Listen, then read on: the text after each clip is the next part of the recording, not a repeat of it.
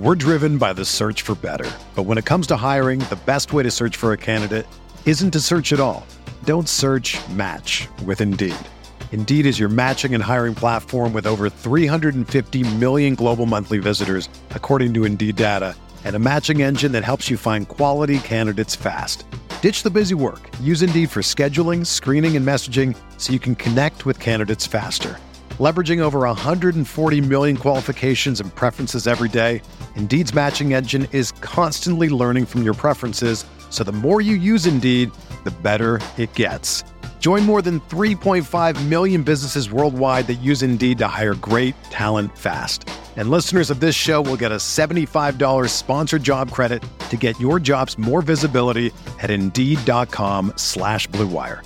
Just go to Indeed.com/Blue Wire right now and support our show by saying that you heard about Indeed on this podcast. That's Indeed.com/Blue Wire.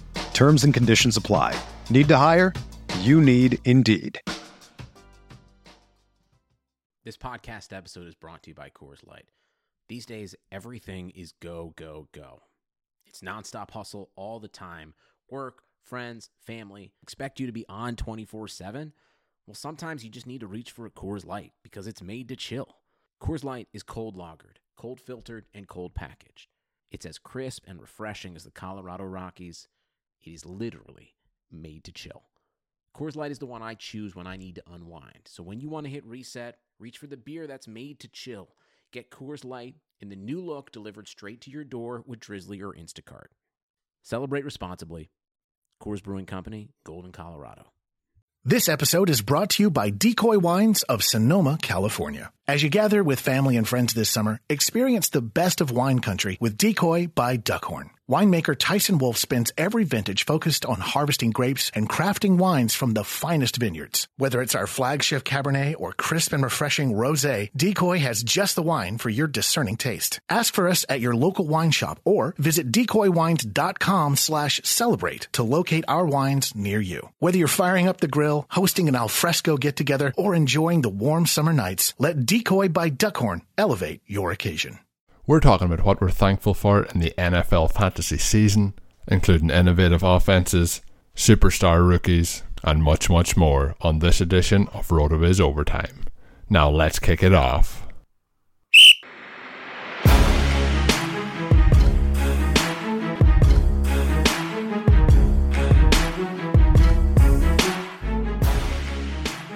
Hey everyone, you're listening to RotoViz Overtime on RotoViz Radio, brought to you by MyBookie. My name is Colin Kelly. You can follow me as always on Twitter at Overtime Ireland. I'm joined again by my co-host, the co-owner of RotoViz, Mr. Sean Siegel. Sean, week 11, and it's just, I mentioned it after week 2, after week 4, after week 6. It's crazy how fast the season is going in, but it's been a very interesting season, a very fascinating season, and we've talked about the offenses and how things are going with the innovation, the high scoring, and this week did not disappoint. We had a lot of different ways, and I guess we have to hit on that Monday Night Football with an all-time game in terms of both teams hitting over 50 points, and obviously then that leads to the first team ever having more than 50 points and losing a game, over 1,000 yards of combined offense. Just an amazing contest with a lot of young players, a lot of young stars, and we're going to be talking about them on today's show. We're going to be talking a lot as well about dynasty assets and young rookies, and some of them obviously would have been massive assets coming in, some of them that are picking up value as the season has gone along. So lots of rookie talk on the show today, and we'll be talking as well about the heavy hitters like we mentioned. One of my most enjoyable moments from this past week was certainly not watching the Packers choke against the Seahawks, but the one I did enjoy from a non-Packers related perspective was Andrew Luck and T.Y. Hilton fighting that connection again. I've really enjoyed seeing Andrew Luck back, seeing him healthy, and seeing an offensive line who is able to keep him upright. So I'm enjoying watching the Colts play football at the moment. But outside of those things, what really took your view in Week 11? I'm sure the Chiefs game is going to take top priority in that. Well, we've talked about it on numerous occasions, but this has been the most fun football season in a long time. No doubt. Certainly, yeah, much more fun than certainly 2016 and 2017. And that was before Monday night, where I believe that was the best regular season, at least. Certainly there have been some fantastic playoff games that are more important by virtue of being in the playoffs. And last year's Super Bowl, a fantastic game. But this was the best regular season game that I've ever seen. And it's easy to focus on the offense. And one of the things that was so fun about this game was that both teams needed to score. It really shows, and certainly the Chiefs defense has some real weaknesses, but that these teams, if they need to score more than they have in most of their games, they can. It was fun to see a game where the Rams and the Chiefs didn't need to shut it down midway through the third quarter. At the same time, it's not like the defenses didn't contribute. When you have a game where there's so much pressure to score, that opens up opportunities for the defense. And we saw 3 defensive touchdowns. So the defenses didn't just go away. They made some big plays at some big moments. And I guess the other part is, like, this is you mentioned in the regular season, there is the possibility that we see this come all the way back around in the February in the Super Bowl. And I just cannot imagine the hype that would be around that. I don't know what sort of total Vegas would be setting for it. It would just be off the charts in terms of, just what we could expect after seeing this one. And you mentioned this one has been one of the all-time greats. I hinted at it as well. The Cowboys against the Broncos is one that always instantly sticks into my mind from 3 or 4 years ago, which I thought was one of Tony Romo's best ever games. And then Peyton Manning, I always remember from that game that he fooled the cameraman, fooled everybody in the stadium, and kept it for the Russian touchdown off play action. So I would always put that game in there. There's been a lot of great games, but this one is definitely up there. Something that you touched on, Sean, in the 15 this week up on rotoviz.com was the fact that, the points that have been scored in this game. Obviously, we had Mahomes and Goff and Hill all over 40 points. Kelsey had 28 points. Connolly had 26 points. Hunt, big games for Everett, big game for Reynolds. Just monster games all around, as we'd expect. And Gurley actually finishing the game with his lowest total of the season. But the big takeaway for you was that Tyreek Hill had the 40-plus point game. That moves him to 3rd for the season, just below Adam Thielen, who's we've touched on it here on multiple occasions as having a historic year, just above Devontae Adams, who's having a really solid year for the Packers, almost 1,000 yards for him so far this season. So Tyreek Hill, who many would have thought was possibly a Deshaun Jackson type player, maybe a gadget player. We've seen, Tavon Austin come in, undersized player with a lot of speed. Maybe if you look back to Percy Harvin, might be the closest similarity in terms of what we thought. But Tyreek Hill has just proven himself to be, just an out-and-out wide receiver 1, basically, on this team. Even at his size, the speed just is devastating to each and every defense he goes up against. So Tyreek Hill moving up to 3rd, and you touched on Stephon Diggs in the 15 being pretty much one of the top wide receivers you want to own. That was written before this game happened on Monday Night Football. Where now does Tyreek sit in terms of those dynasty rankings? Has this altered your perception? Well, I had mentioned after Diggs with the big game, and every game, certainly the big games that Diggs has, he looks like Antonio Brown. I think we're to the point now where that stops being as silly a comparison or as optimistic a comparison, but simply the reality. And he's now, for this season, when he's healthy, he literally is that good. The issue has always been staying healthy and staying on the field. Even in games where he has only played 1 game here and missed 2 games played the next game, when he has it any health, he is produced. And this year he is thankfully having a little run of consistent health. Yeah, and that's a big deal. It's also a good sign, I think, when some of these elite players do go out at less than 100% and at least function as a decoy, because when you have someone like Thielen, and arguably that's what Thielen did a little bit in this last game, but when you have 2 elite wide receivers, if you can get them on the field, and that's one of the reasons I think the Bengals were hoping that AJ Green could play in their game against the Ravens, because even though he clearly would not have been anywhere close to 100%, it would have opened things up quite a bit for Tyler Boyd. And without him in there, it just, double and triple teams for Boyd throughout the game. But yeah, so we have Diggs with this huge game again.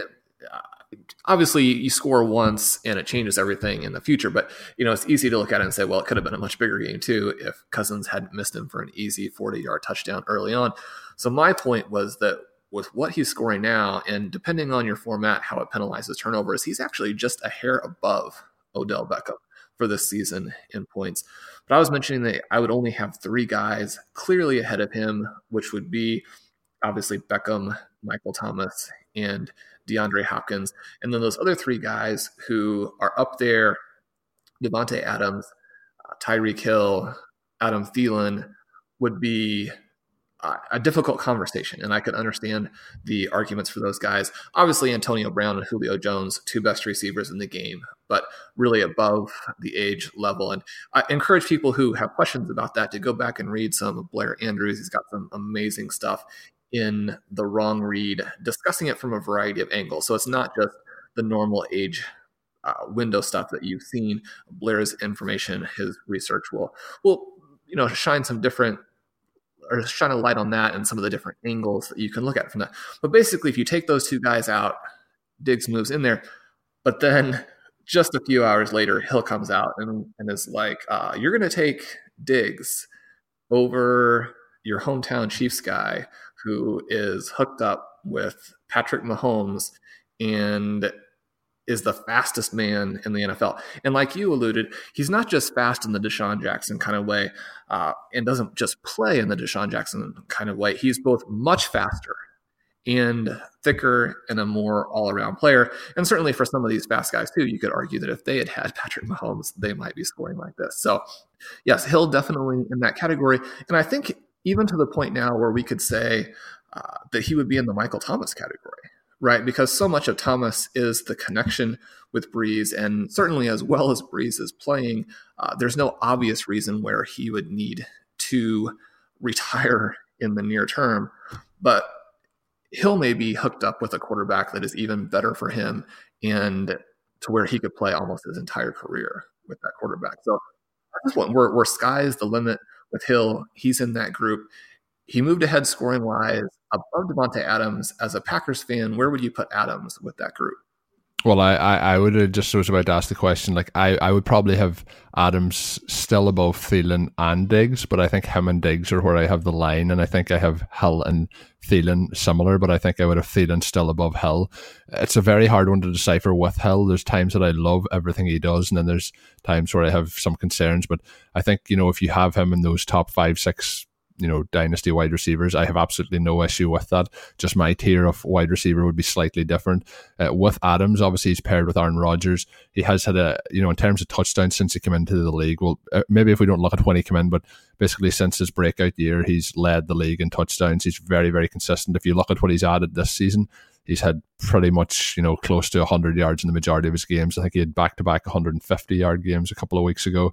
So he's continued to develop as well. My concern with Adams is his concussions, but he has the long-term contract with the Packers. He's tied to Aaron Rodgers, so I still think the sky's the upside for him. In terms of the other players you mentioned, we kind of know about them with Odell, with Nuke. Michael Thomas is the interesting one. You mentioned that Drew Brees has the potential to play for many more years, but there is that concern that let's say they win a Super Bowl, does he call today? How many years is left in the tank? And that would be the interesting thing with Thomas versus Hill, is that Hill at the moment is tied to Mahomes. You have Hopkins, who is tied to, obviously, Deshaun Jackson. So those players have their benefit as well. So Thomas, while I think he is possibly, I would probably say the 3rd best receiver in the NFL now, I would still take, on a given day, I would take Odell and Hopkins ahead of him. But it's interesting to see with Drew how that affects the dynasty value. But Hill is really making that case to keep pushing himself up those charts. And, as I said, sometimes I have concerns, but if he keeps, performing like this and against, like how he performed against the Patriots, I'm just going to have to change them. And it's not any knock on Hill in terms of what I think of him as a player. I just think that I would still take the other guys over him, but it's picking hairs, Sean, at this point. Well, one of the interesting things too that comes up, I think, from that conversation is this idea with Thomas, and if Traquan starts to play a bigger role, they've got the multiple running backs that they like to keep involved. You look at Hill, and he's had a couple of down weeks with the fact that in that week, Travis Kelce or Sammy Watkins, or it was a Kareem Hunt game, both in terms of scoring on the ground and catching those touchdown passes. The interesting thing, I think, with these teams, and we've seen it with the Rams, although, again, it was an interesting development, I think, that Gurley had such a low score in such a high-scoring overall game. But these offenses that have these multiple weapons, but also aggressive, innovative coaches, that you have a little bit less of the issue now of looking at them and simply saying, okay, well, you have to split their volume up. And once you split the volume up, then they have a lower ceiling, and maybe you want to prioritize a different player. These offenses are scoring so much that the pie gets so large that even when you split it, there's plenty to go around. And I think that's been, one of the fun things about this season. It's not that we haven't seen it before. Certainly there have been some Indianapolis Colts teams with Peyton Manning, Manning with the Broncos, certainly Tom Brady with the Patriots, although in that case, the pie in many seasons has been split in ways that make it not even necessarily difficult total points wise, but difficult on a weekly starting basis. But when you're looking at the Rams, you're looking at the Saints, you're looking at the Chiefs, those are not difficult starts for those guys. You just plug them in and you're looking at a top running back, a top wide receiver, even though the volume is split. And that's one of the things that has been so great about this season in those offenses. Yeah, and we've seen it as well with somebody like Josh Reynolds slotting in. That pie still continues to get that spread around, even if you're not the top option, because, as we mentioned, the innovation in the play calling helps get those guys open with the scheme. So you're just basically plugging them in and playing them each and every week. And I think, Sean, that was the perfect analogy. You mentioned a big piece of pie, and it is Thanksgiving. So I guess the perfect time to say happy Thanksgiving to all of our listeners out there as well. And with that, let's get to the second quarter. So, Sean, in the second quarter this week, I was having to read through it, and it's quite interesting that you're starting to name drop me. And as we talk about the dynasty rankings, you talked about Saquon Barkley, and he's somebody who we've talked about on the show, and I've kind of said I think he's there, but we talked about Kareem Hunt being an option as well, and we've kind of mixed that up, and obviously Hunt having another big game this week. But after this past week, and I know it's against the Tampa Bay Buccaneers, but first year in the league, has to be the offensive rookie of the year. The guy has to be the number one overall in terms of running backs in dynasty at this point. It's really impossible to make a case against it. Yeah, Barkley looks fantastic, and I think that you have to move him up to number one, or at least consider moving him up to number one overall. We've talked about his profile before, but he's even more important to that offense. And you can say more important to that offense because the quarterback play is so weak. But the Giants have arguably the best wide receiver in the entire NFL. They've got a great secondary receiver in Sterling Shepard. They have a potentially elite, although this season has been disappointing for Evan Ingram. So across the board, players like that. And I think that's both a strength and a weakness for their team as it relates to his dynasty ranking. But that Giants team looking to the future is going to score. And you can overvalue at times the age difference, but even someone like Todd Gurley, who's still young, when you're looking at the difference in age between Gurley and Barkley, certainly between David Johnson, Le'Veon Bell, and Barkley, that's really the window. Again, going back to Blair's research where, you're looking at the 22, 23, 24. I mean, those are the ages you're wanting to target. And so with Barkley being the perfect back. And I think that, you can even look at the Monday Night Football, and it's almost certainly just an aberration, just a fluke. But when the Rams really needed to score against the Chiefs, and that was basically from the beginning, they emphasized their passing game. And Gurley has been a weapon in the passing game, but he's more of a dump off and then run to daylight kind of player. Whereas, Barkley is even more fluid, more flexible, more dynamic in the receiving game. I think you have to prefer his talent and the volume that he's going to continue to have in all game scripts, in all types of seasons, with all types of quarterbacks, and with the talent that they have around him. And when you have an Odell Beckham out there on the field, you cannot attack a Saquon Barkley in the same way that you might be able to attack a David Johnson. Now, certainly Todd Gurley has a wealth of things also working in his favor. And I wouldn't dispute anybody who had him at number one, but for me, it's time to move Barkley to the very top. Yeah. And see, with Barkley, the other thing is, I've said it on this show, I've said it in other places, the Giants, I still think it was the wrong decision to take a running back at that spot. But in terms of the actual running back ability, you've mentioned Gurley, you've mentioned Zeke, you're mentioning these guys who coming out of the draft, we thought, these are the next big thing, and they have proven to be extremely, extremely efficient and good running backs. But when you look at them compared to what Barkley has done so far based on the profile coming out of college, I think Barkley is already showing that he will likely be the best out of them, barring injury. The offense he's in at the moment is probably the worst offense, apart from when Gurley was under Jeff Fisher with the Rams. But overall, the offensive line's poor. There's just a lot of things that are going on. Outside of, as you mentioned, the skill positions, there's not a lot to get excited about on the offense here. And, if he gets a different quarterback, I just imagine a situation where if you had Barkley at the Rams, if you had Barkley at the Chiefs, I think he could do what they're doing plus more. I just think in terms of what ability he has shown so far, it's really, really hard to pick any single hole in his game from an actual playing perspective. And then when you take that into a fantasy football perspective with the usage, with the pass catching ability, for me, definitely the number one running back in terms of dynasty.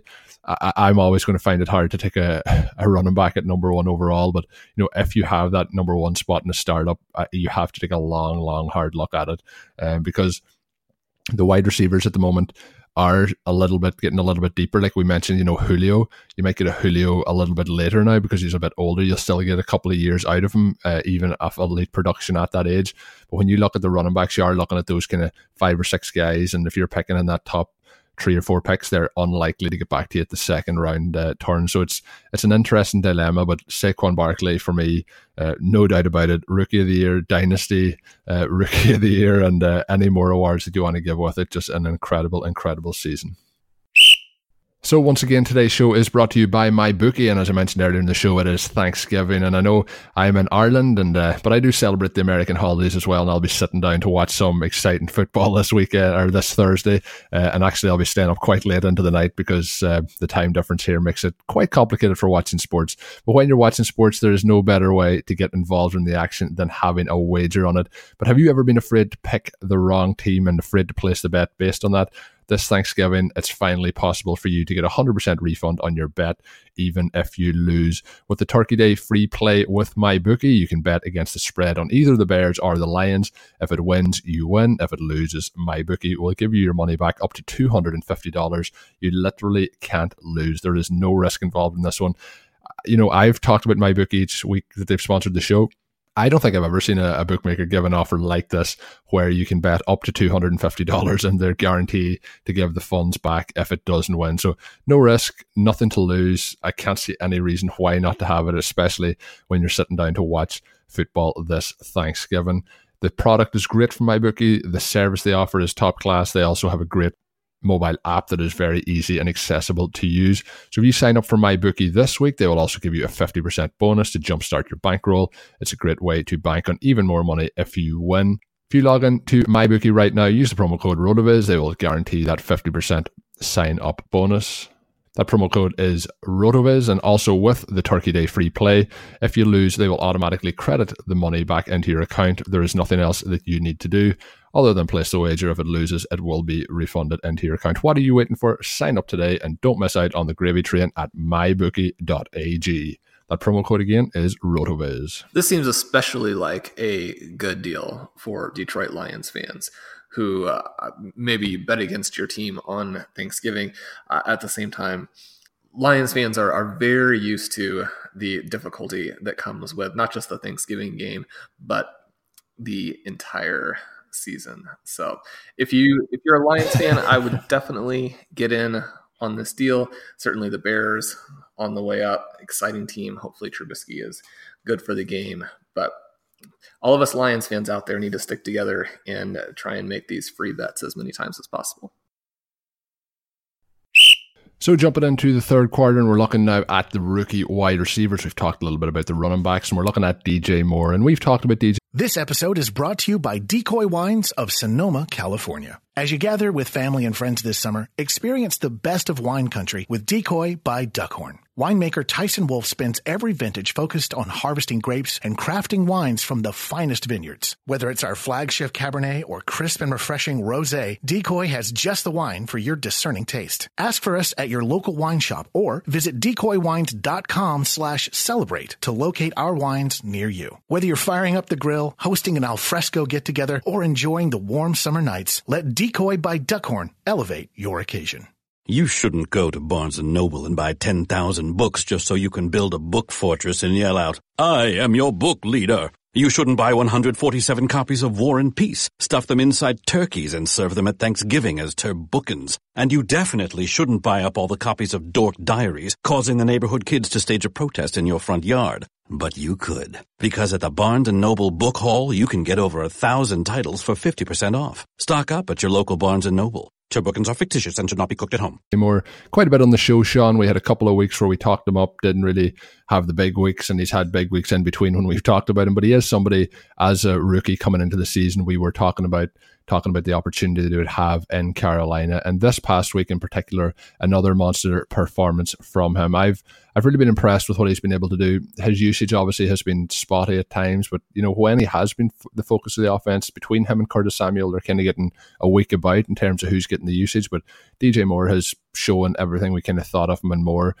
Almost got that long touchdown where he got caught just before the goal line after quite a simple catch from Cam Newton, but showing the athleticism, showing everything that we expected from his profile. And at this point, we talked about the 101 and Dynasty obviously being a runaway leader for Saquon, but when you're looking then in terms of who you'd be taking after him, DJ Moore is starting to make a little bit of a case for himself. The other player obviously at the wide receiver position that started off very strong earlier in the year was Calvin Ridley, but what's your situation now looking at DJ Moore? Has he started to live up to what we thought? We talk about wide receivers first year sometimes learning the system. It takes a couple of years for them to break out, but DJ Moore seems to be grasping on fairly quickly, and as we project to future years, it's very exciting for both Panthers fans and fantasy football owners.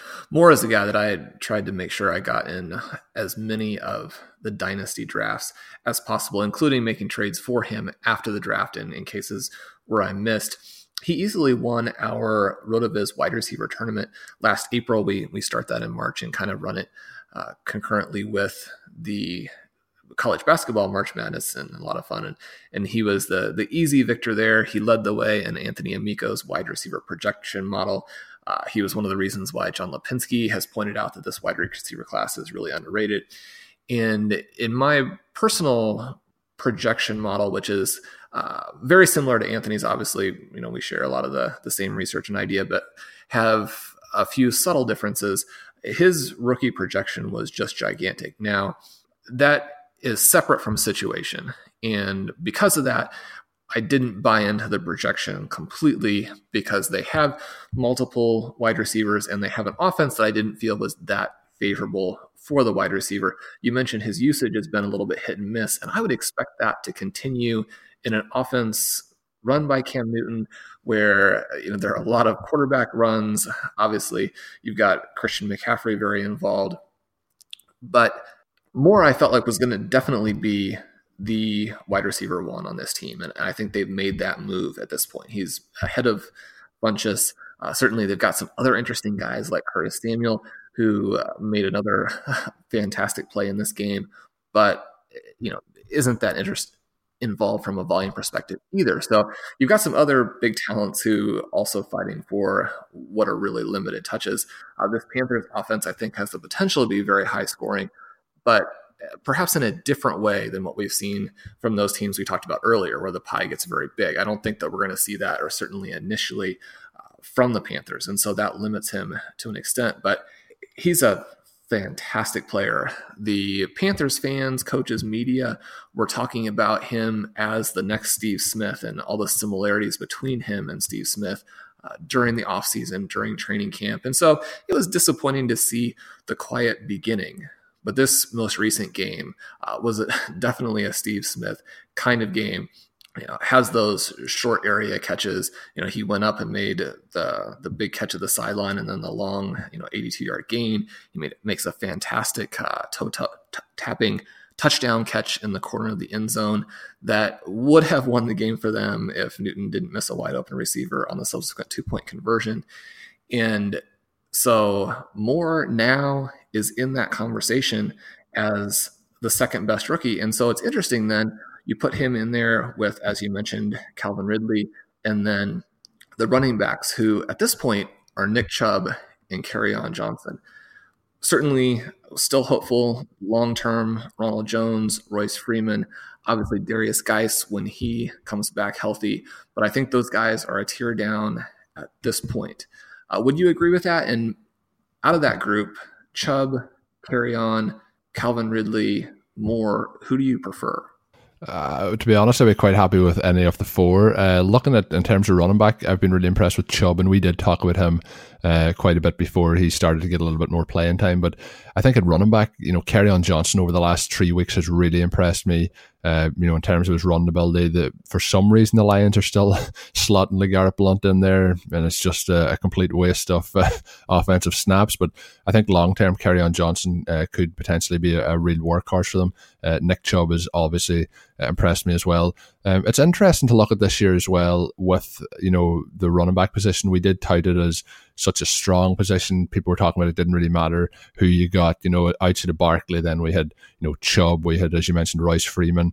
There was just so many guys in there. Sonny Michel, Rashad Penny up in Seattle. There was so many guys. Darius Geis, obviously his was injury related, but really the running back position outside of the two that I mentioned in Chubb and Johnson and then Barkley, it probably has under-delivered in terms of the rookie profiles. We thought, obviously, there's a long time to go. Guys could come back from the injury. We could see Sonny Michel start to get more of a workload in the Patriots offense. But it's always interesting to see how these things break. I think if you look, again, obviously I talk about wide receivers holding value in Dynasty. I think this is another case where if you have a wide receiver who makes one or two big plays, that can stick in the memory. If we see a running back running it in once or twice, it can fade very, very quickly.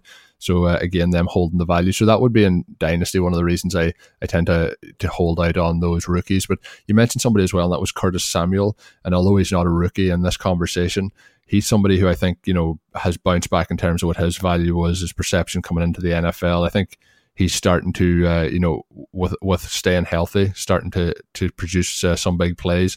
Has Curtis Samuel, was he somebody coming into the league that you were interested in? And as you mentioned, this offense, there's only so we were talking about pies all show long. I suppose it's perfect on Thanksgiving, but with the players there, we have obviously Christian McCaffrey, we have Cam Newton running the ball.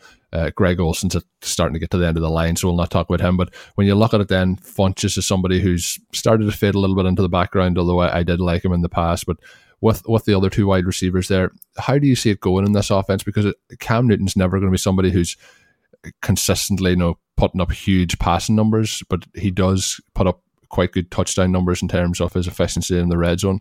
What's your thoughts on somebody like Samuel, and could he potentially then lead to more not really becoming that wide out number one on the Panthers offense? I don't think that Samuel is going to have a big impact on Moore. He could have an impact on Funchess from the perspective of taking Funchess from being moderately playable to not really playable at all, and creating this dynamic where you have a team that is very explosive, maybe doesn't have the total play number that you're looking for to be able to just plug and play all of those guys.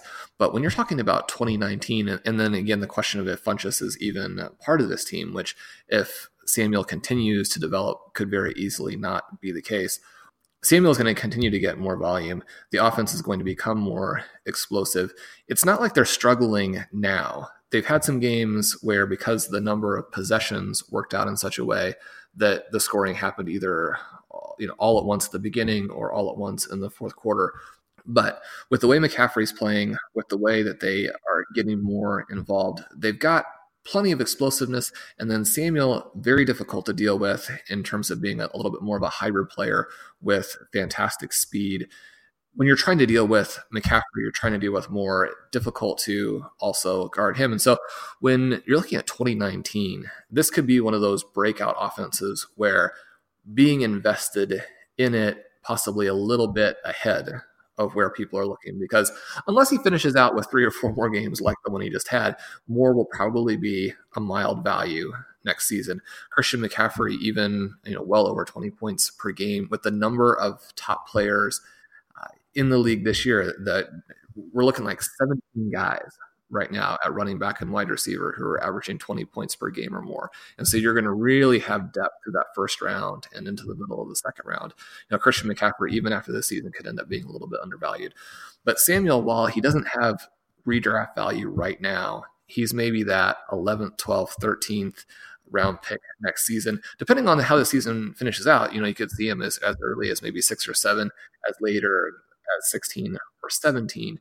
But wherever he goes there, probably not if it's 5 or 6, but you definitely want to have some shares. And certainly if you're in a dynasty league that still is doing trading right now, he's someone to put in as a throw-in in a bigger trade. So if you want Samuel, basically what you do is you find a similar guy to one of your main players. You offer that trade 1-for-1, throwing Samuel in. Obviously, the expectation there would be that perhaps your player is one of the top guys on your team, but someone you're not emotionally connected to might have a tiny bit more value than the player you're targeting on their team. Get Samuel in that.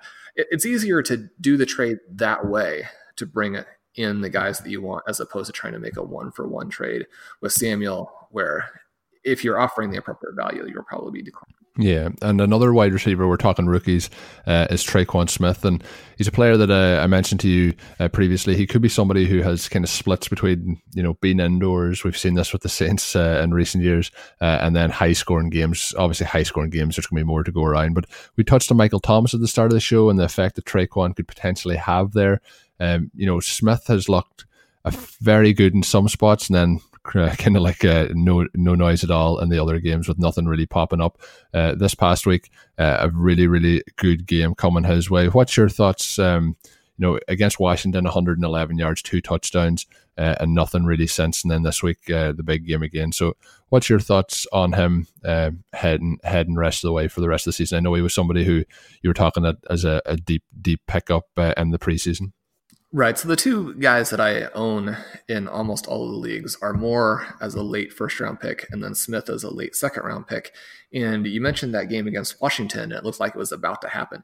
Again, the thing with Smith is that you have a player with an undervalued, or in many ways unknown even, resume. Didn't come in as a big name prospect, sort of moving from college to the NFL, but his numbers there at Central Florida, where they never lose, and yet could probably win 100 games in a row and not be considered for the ridiculous playoff. He dominated there, was more athletic than people expected in the offseason workouts, and then goes into this offense with Drew Brees. So again, you've got this guy connected to perhaps a player who will go down as the best quarterback ever. With Drew Brees having his best season this year, he starts to put himself into that category with a Peyton Manning and a Tom Brady. And so very exciting situation, that game against Washington, and then crickets. Right, we had a month where he might as well have not been on the team. And then even in this game, it starts and their undrafted rookie, Keith Kirkwood, is more involved. And it's starting to look like, well, the Tre'Quan dream is going to go down as exactly that. Just a quick little nightmare almost that flitted by and players. And then suddenly 13 targets, 10 receptions, 157 yards, a score, and looks unstoppable.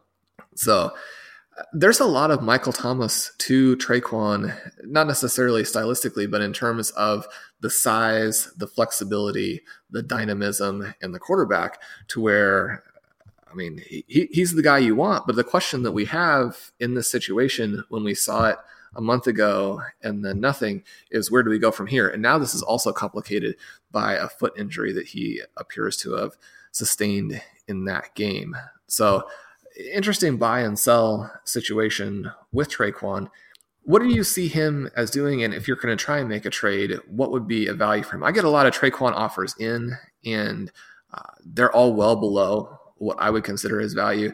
And just to make sure, I put a lot of Tre'Quan offers out, and they're always instantly rejected as being silly, that my league mates do not believe that Tre'Quan has the same value that I do. Although now, after this game, maybe that perception changes a little bit. He fits into the category for me at this point is, unless somebody really wants to come and get him because of these performances, he's kind of almost untradeable, where the person who wants him isn't going to give up what it requires to get him. I think, he's in one of those situations where his value has exceeded what people will be willing to pay for him, because we've seen these games. The value may start, I would, if I was trying to get him, I would wait a week or two to see if these performances, dip down. You mentioned last week trying to buy players not exactly after their big games, and that would be a case here. In terms of what I would offer, I think it's one of those ones, like I mentioned, I don't think you can actually get that move to happen unless it's ridiculously outlandish. And then at this point of a rookie season with 2 big games out of 11 games, basically, out of 10 games, I'd be a little bit reluctant to give up what would be needed to get him in this situation. Is obviously you have him in nearly all your leagues, but do you feel that that's the kind of case with the value where you mentioned they're being auto kind of rejected when you send them out, and then when they come in, they're much too low for what you'd be willing to accept? Definitely, because the inconsistency that you get from this type of rookie, to where you really don't know what the volume is going to be like, even for the very good players. And I think that now with the second big game, we can start to feel more comfortable with the fact that some of the college track record, the athletic track record, the draft selection, all of those types of things are now being confirmed by a couple of games that we're having. But even with that being the case, becoming more comfortable with the talent evaluation, we still don't know what the volume is going to be like. And that's so crucial for starting him down the stretch of the season. We've had some interesting questions on the message boards about, where would we rank Moore, Smith, Courtland Sutton, Christian Kirk for very interesting, explosive wide receivers, but all wide receivers where we don't really know what the volume is going to be in any given game. And that makes them difficult to start, especially key now for fantasy owners as they try and either make their push for the playoffs or are trying to obviously win those fantasy championships. And so you're obviously trying to buy them, but the prices are going to be very difficult because you still can't be completely sure that you can even play them over the next month. And certainly, like we mentioned with Traquan, you have the injury. We had a big game again from Christian Kirk. And so I think that question becomes interesting. If you have the ability to move for a Christian Kirk or a Courtland Sutton, or you just have those guys on your roster and you're trying to decide whether or not to play them. I had difficult decisions with Kirk the last 2 weeks on my main event team. And 1 week it went well, 1 week it went poorly. And so those are the kinds of things that any owner is dealing with. And for Courtland Sutton, you've got a very exciting performer. But right now in this offense with Case Keenum, he's more of a multiple shot guy, to where you feel comfortable that he is going to pull down a 30-yard gain. But if that's not a touchdown, and that's one of his only couple of targets in a contest, then you're still left with a fantasy performance that doesn't really work. Do you have any feelings on Kirk versus Sutton over this last month for fantasy owners who are maybe having to try and decide in leagues that maybe are 16 roster spots with a couple of those used for kicker and defense? So you're really down to say 14 roster spots, and maybe you're trying to bolster your wide receiving position for the playoff run. Those guys are the top people on waivers. Where would you make the move there? Out of the two of them in terms of usage, and I know you mentioned that Kirk's usage has been it's been very efficient in terms of the targets he's getting and turning into receptions. But I think we'll see the Cardinals start to try and give Josh Rosen a little bit more on his plate to try and make some pass attempts and pass completions. I think looking at the way the Broncos have been playing, it hasn't been all that impressive. So I would be leaning towards the Cardinals' offense improving, because I don't think it can be much worse than it has been so far this season. And with that, I think Christian Kirk is the player I would like to own in that situation. I think when you have Larry Fitzgerald there, I think there's just a better environment for him to develop. And I have been playing Kirk over the last couple of weeks, and even though last week was a long touchdown, I think going forward, I think I have more confidence in him putting up consistent weekly numbers. So I could see Sutton putting up, weeks where he'd be better off on your bench. I think we're going to see Kirk probably hit around that 10-point average on a weekly basis at minimum, and then could have the big weeks if he does catch a big touchdown. And I mentioned his efficiency. Just when I'm looking at the Saints, Michael Thomas this week, 4 targets, 4 receptions, 92 yards and a touchdown. So his efficiency has just been insane this season. But with that, Sean, let's get to the fourth quarter. So, Sean, jumping into the fourth quarter, we're going to pick up the pace a little bit. It is Kerryon Johnson. We did touch on him a little bit earlier in the show, but I did say that every week he continues to impress me. The last 3 weeks in particular have been very impressive. Unfortunately, now he's picked up an injury, so we might not see him for a couple of weeks with a knee sprain, but I think that Detroit should be giving him more of the ball. They should be giving him the ball in pretty much every opportunity they can in terms of run plays. LeGarrette Blount should not be involved in the situation. And I think Kerryon Johnson could potentially turn out to be the second best running back in this class behind Saquon. I know you're a big fan of Kerryon Johnson, but what's your thoughts moving forward? Obviously, the injury is a little bit of a letdown, but looking forward in Dynasty, what's your perspective on him? The injury is a real dagger, especially I think for zero running back owners, although so many are looking through the different lineups and almost have too many options at this point with Breida and Chubb back off the bye, and so many of those different players panning out now with James White and Duke Johnson and all across the board there in that middle area are guys, really with the big exception, obviously, of Ronald Jones. All of those guys are looking very good and very playable. But Johnson, to lose him in the playoff push right where he was making the jump, and he was definitely making the jump. Hassan Rahim and Blair both wrote articles looking at his usage last week. Hassan in the excellent, I really couldn't recommend more strongly, the Zero Running Back Report, which, we call it Zero Running Back. Obviously, there's some branding there, but it's a great look at running back usage across the league and across different types of situations. So really helps you play your running backs, both in terms of starters and guys you might be looking at depth pickups. Blair wrote about the new player usage app that Jim Clute has developed. Jim continues to develop apps for us throughout the season as we're going along here. Actually just added that to our various menus today, but we published some articles looking at it last week. And Brent goes in, looks at some snaps in some different ways, has some very good visuals, looks at market share from a variety of perspectives. And Johnson was starting to really take this over. Obviously, anytime you have LeGarrette Blount come onto the field, it's so frustrating because I'm not sure there's a situation in the NFL where the talent gap between two running backs is greater than the talent gap you're looking at right there. But the fact of the matter is that they are de-emphasizing Blount, which is great.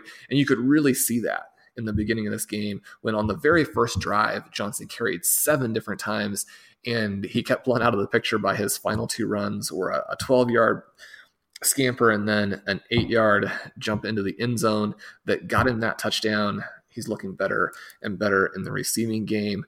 So to lose him right where he actually was pulling that entire committee to himself and making it much more fantasy viable, frustrating, but for certainly dynasty owners and hopefully owners who will still get him back for the actual playoffs.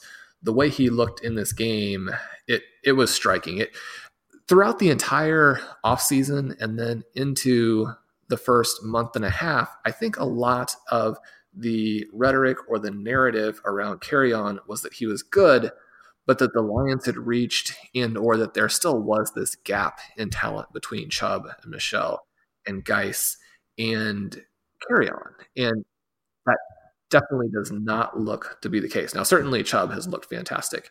Michel has been a little bit more difficult to tell with the injuries and with the way he fits into the Patriots offense there. But with Kerryon now really establishing himself as the type of talent that the rest of those guys are, it's exciting within this offense, even though Detroit has shown that they are committed to siphoning off some of the receptions and some of the goal line touches for other backs. So, Sean, jumping into overtime, we're going to change it up a little bit this week. Obviously, it is Thanksgiving and everyone's going to be watching football Thursday. If you're listening to this after Thursday, you'll know how the games have went. And obviously, we'll be looking ahead to Sunday. So it's going to be an exciting week of football. But Thanksgiving, that 3-game slate is always interesting. But I guess, Sean, for the 2018 season, what have you been thankful for? I guess we've already probably talked about it at the start of the show. Mahomes has been... It's really almost impossible to adequately explain what he means to Kansas City and the Chiefs with the size of the role or the fit that the Chiefs have in Kansas City is just so huge. It was great for the city and certainly the team when the Royals, somewhat flukily it seems like, won the World Series several years ago. People who follow baseball at all probably saw the massive parade that the city had for the Royals and all the buy-in there. But even more than that, Kansas City has always been about the Chiefs and the environment at Arrowhead. And, from time to time, obviously Arrowhead and then the fans there in Seattle go back and forth fighting for that loudest crowd record. And the atmosphere at Arrowhead, what the Chiefs mean to the city, to go through so many years since Len Dawson and since those early Super Bowls with really game managers or placeholders at the quarterback position, and then to now be in the situation where they have potentially the Michael Jordan of football, right? This player who transcends what's happening in the game in so many ways and really brings the best of an Aaron Rodgers, a Drew Brees, a Peyton Manning. And, we saw the mistakes finally on Monday night with the pick six and the fumble six and those kinds of things, the inability to get that final drive where he somehow thought he could make a running throw of like 80 yards in the air on the final to Tyreek Hill. But what he's doing in Kansas City is great for Kansas City. It's great for the team. I think it's great for fans across the sport. Certainly fantasy football owners, the quarterback position has been so devalued. But to have a situation where a quarterback still does matter, and if you pick the right guy, and so much of it obviously is my connection to the Chiefs, but for me, the thankfulness of owning him on a lot of fantasy teams and what that's done in the fantasy season has just been fantastic and made this a really fun year as a fantasy owner and as a football fan. And like you mentioned, I'm very thankful for that. What would be the area or the player, the developments that you find yourself most thankful for as we go into Thanksgiving? If we're looking at it from an NFL perspective, not a lot. I always mention being a Packers fan. It's a season that I had a lot of hope for, and there's not a lot that's gone right. But you mentioned the quarterback. I guess I'm thankful that Aaron Rodgers is that quarterback, but it is also possible that the result last week could lead to a coaching change. So if that happens, I would probably be thankful for that as well. So mine is a more negative one, but I guess I'll say I'm thankful for all the RotoViz listeners and getting to do the show with you on a weekly basis. It's been a hell of a lot of fun through these first 11 weeks. And I guess that'll be mine to finish it on a positive note, because football-wise, not a lot to be thankful for. Some teams heading to the playoffs. I've really enjoyed watching the NFL this season, as I mentioned. Not only from probably more so than ever because of the Packers' struggles. I've enjoyed watching other individual players. I've enjoyed watching young players and how their development has been. I've enjoyed watching players that we've been kind of rooting for, like somebody like a DJ Moore have those big weeks, like Kenny Golladay have big games, like players that I have no rooting interest for as an actual team. I've enjoyed watching those. I've enjoyed watching Mahomes' development. So there's a lot of fun watching the NFL this season, and that's something that I think, like you mentioned, in 2016, 2017, it was a little bit more, I have to watch all these games this week again and get through them all again to talk about them. And this season it's just been like every show we've done, there's been no shortage of topics to talk about. And I think having a fun season is the thing that I'm most thankful for from a fantasy perspective. But as we get ready to wrap up the show, Sean, I just want to give a quick mention again to the RotoViz Patreon page. Each week, obviously on Sunday at 11 a.m. Eastern, there is the RotoViz live show. Usually myself or Dave Cabin or Anthony Amico is on there, and we're covering a lot of different ground from your weekly NFL perspectives. And obviously now some people might be out of the playoff pictures. We do a lot of DFS talk as well. So Patreon ships for those start at just $6 per month, and that will give you access to all 4 of those RotoViz live shows, and also helps support the RotoViz podcast and everything that we do here as we continue to make great content. And the other part is, Sean has mentioned, new apps going up even at this stage of the season on the website, and you can still get yourself that exclusive NFL discount to the RotoViz NFL Pass through the RotoViz podcast page, which is rotoviz.com/podcast. And those apps, I continue to be blown away by the work that goes on behind the scenes with guys like Dave Cabin with the apps we've gone up this week too. It's just incredible work that does go on and putting those out for a weekly basis. So you can sign up, save yourself some money, and be thankful to be a RotoViz subscriber for the rest of the season. I guess that's the way we'll leave it. But Sean, as we get to the end of the show, is there anything else you want to do before we wrap things up? just to wish everyone a happy Thanksgiving, and definitely our listeners, we have enjoyed so much getting to interact with you. Also, the writers on the site, I've mentioned that to them a couple of times on Slack this week, but so grateful for all the work that they have done and so impressed with all the work that they have done this season. The staff is stronger than ever, and it's just been a blast. So we thank you all and wish you a happy holiday. And I guess that's the best way to wrap things up. So with that, that's going to do it for this edition of RotoViz Overtime on RotoViz Radio. My name is Colin Kelly. You can follow me on Twitter at Overtime Ireland, and my co-host as always is Mr. Sean Siegel, who you can follow on Twitter at FF_Contrarian. And with that, all that's left to say until next week is have a good one. Thank you for listening to Overtime on RotoViz Radio. Please rate and review the RotoViz Radio podcast on iTunes or your favorite podcast app. You can contact us via email at rotovizradio@gmail.com and follow us on Twitter at RotoViz Radio. And remember, you can always support the pod by subscribing to RotoViz at a 30% discount through the RotoViz Radio homepage, rotoviz.com/podcast. This episode is brought to you by Decoy Wines of Sonoma, California. As you gather with family and friends this summer, experience the best of wine country with Decoy by Duckhorn. Winemaker Tyson Wolf spends every vintage focused on harvesting grapes and crafting wines from the finest vineyards. Whether it's our flagship Cabernet or crisp and refreshing Rosé, Decoy has just the wine for your discerning taste. Ask for us at your local wine shop or visit decoywines.com/celebrate to locate our wines near you. Whether you're firing up the grill, hosting an alfresco get-together, or enjoying the warm summer nights, let Decoy by Duckhorn elevate your occasion. It's the sale you've been waiting for. Now through Monday, get a huge 50% off the styles you need now with 50% off all jeans, 50% off all dresses, and 50% off all tees. That's right, 50% off. Jeans start at $15 for adults, $10 for kids. Want fashion in a flash? Buy online and pick up in-store for free. Hurry, the sale ends Monday at Old Navy and OldNavy.com. Valid 8/29 to 9/2, excludes in-store clearance, jumpsuits, rompers, bubbles, active, license, and men's package tees. Sugar Ray Leonard, Roberto Duran, Marvelous Marvin Hagler, and Thomas Hearns. Legends, whose four-way rivalry defined one of the greatest eras in boxing history. Relive their decade of dominance in the new Showtime sports documentary, The Kings, a 4-part series premiering Sunday, June 6th, only on Showtime. Whether you're a world-class athlete or a podcaster like me, we all understand the importance of mental and physical well-being and proper recovery for top-notch performance. That's why I'm excited that Unified Healing is sponsoring this podcast. Unified Healing is a new and super innovative global network of wellness centers powered by Energy Enhancement System, or EE System. If you haven't heard of the EE System, you'll want to listen up. This technology promotes wellness, deep relaxation, purification, and rejuvenation.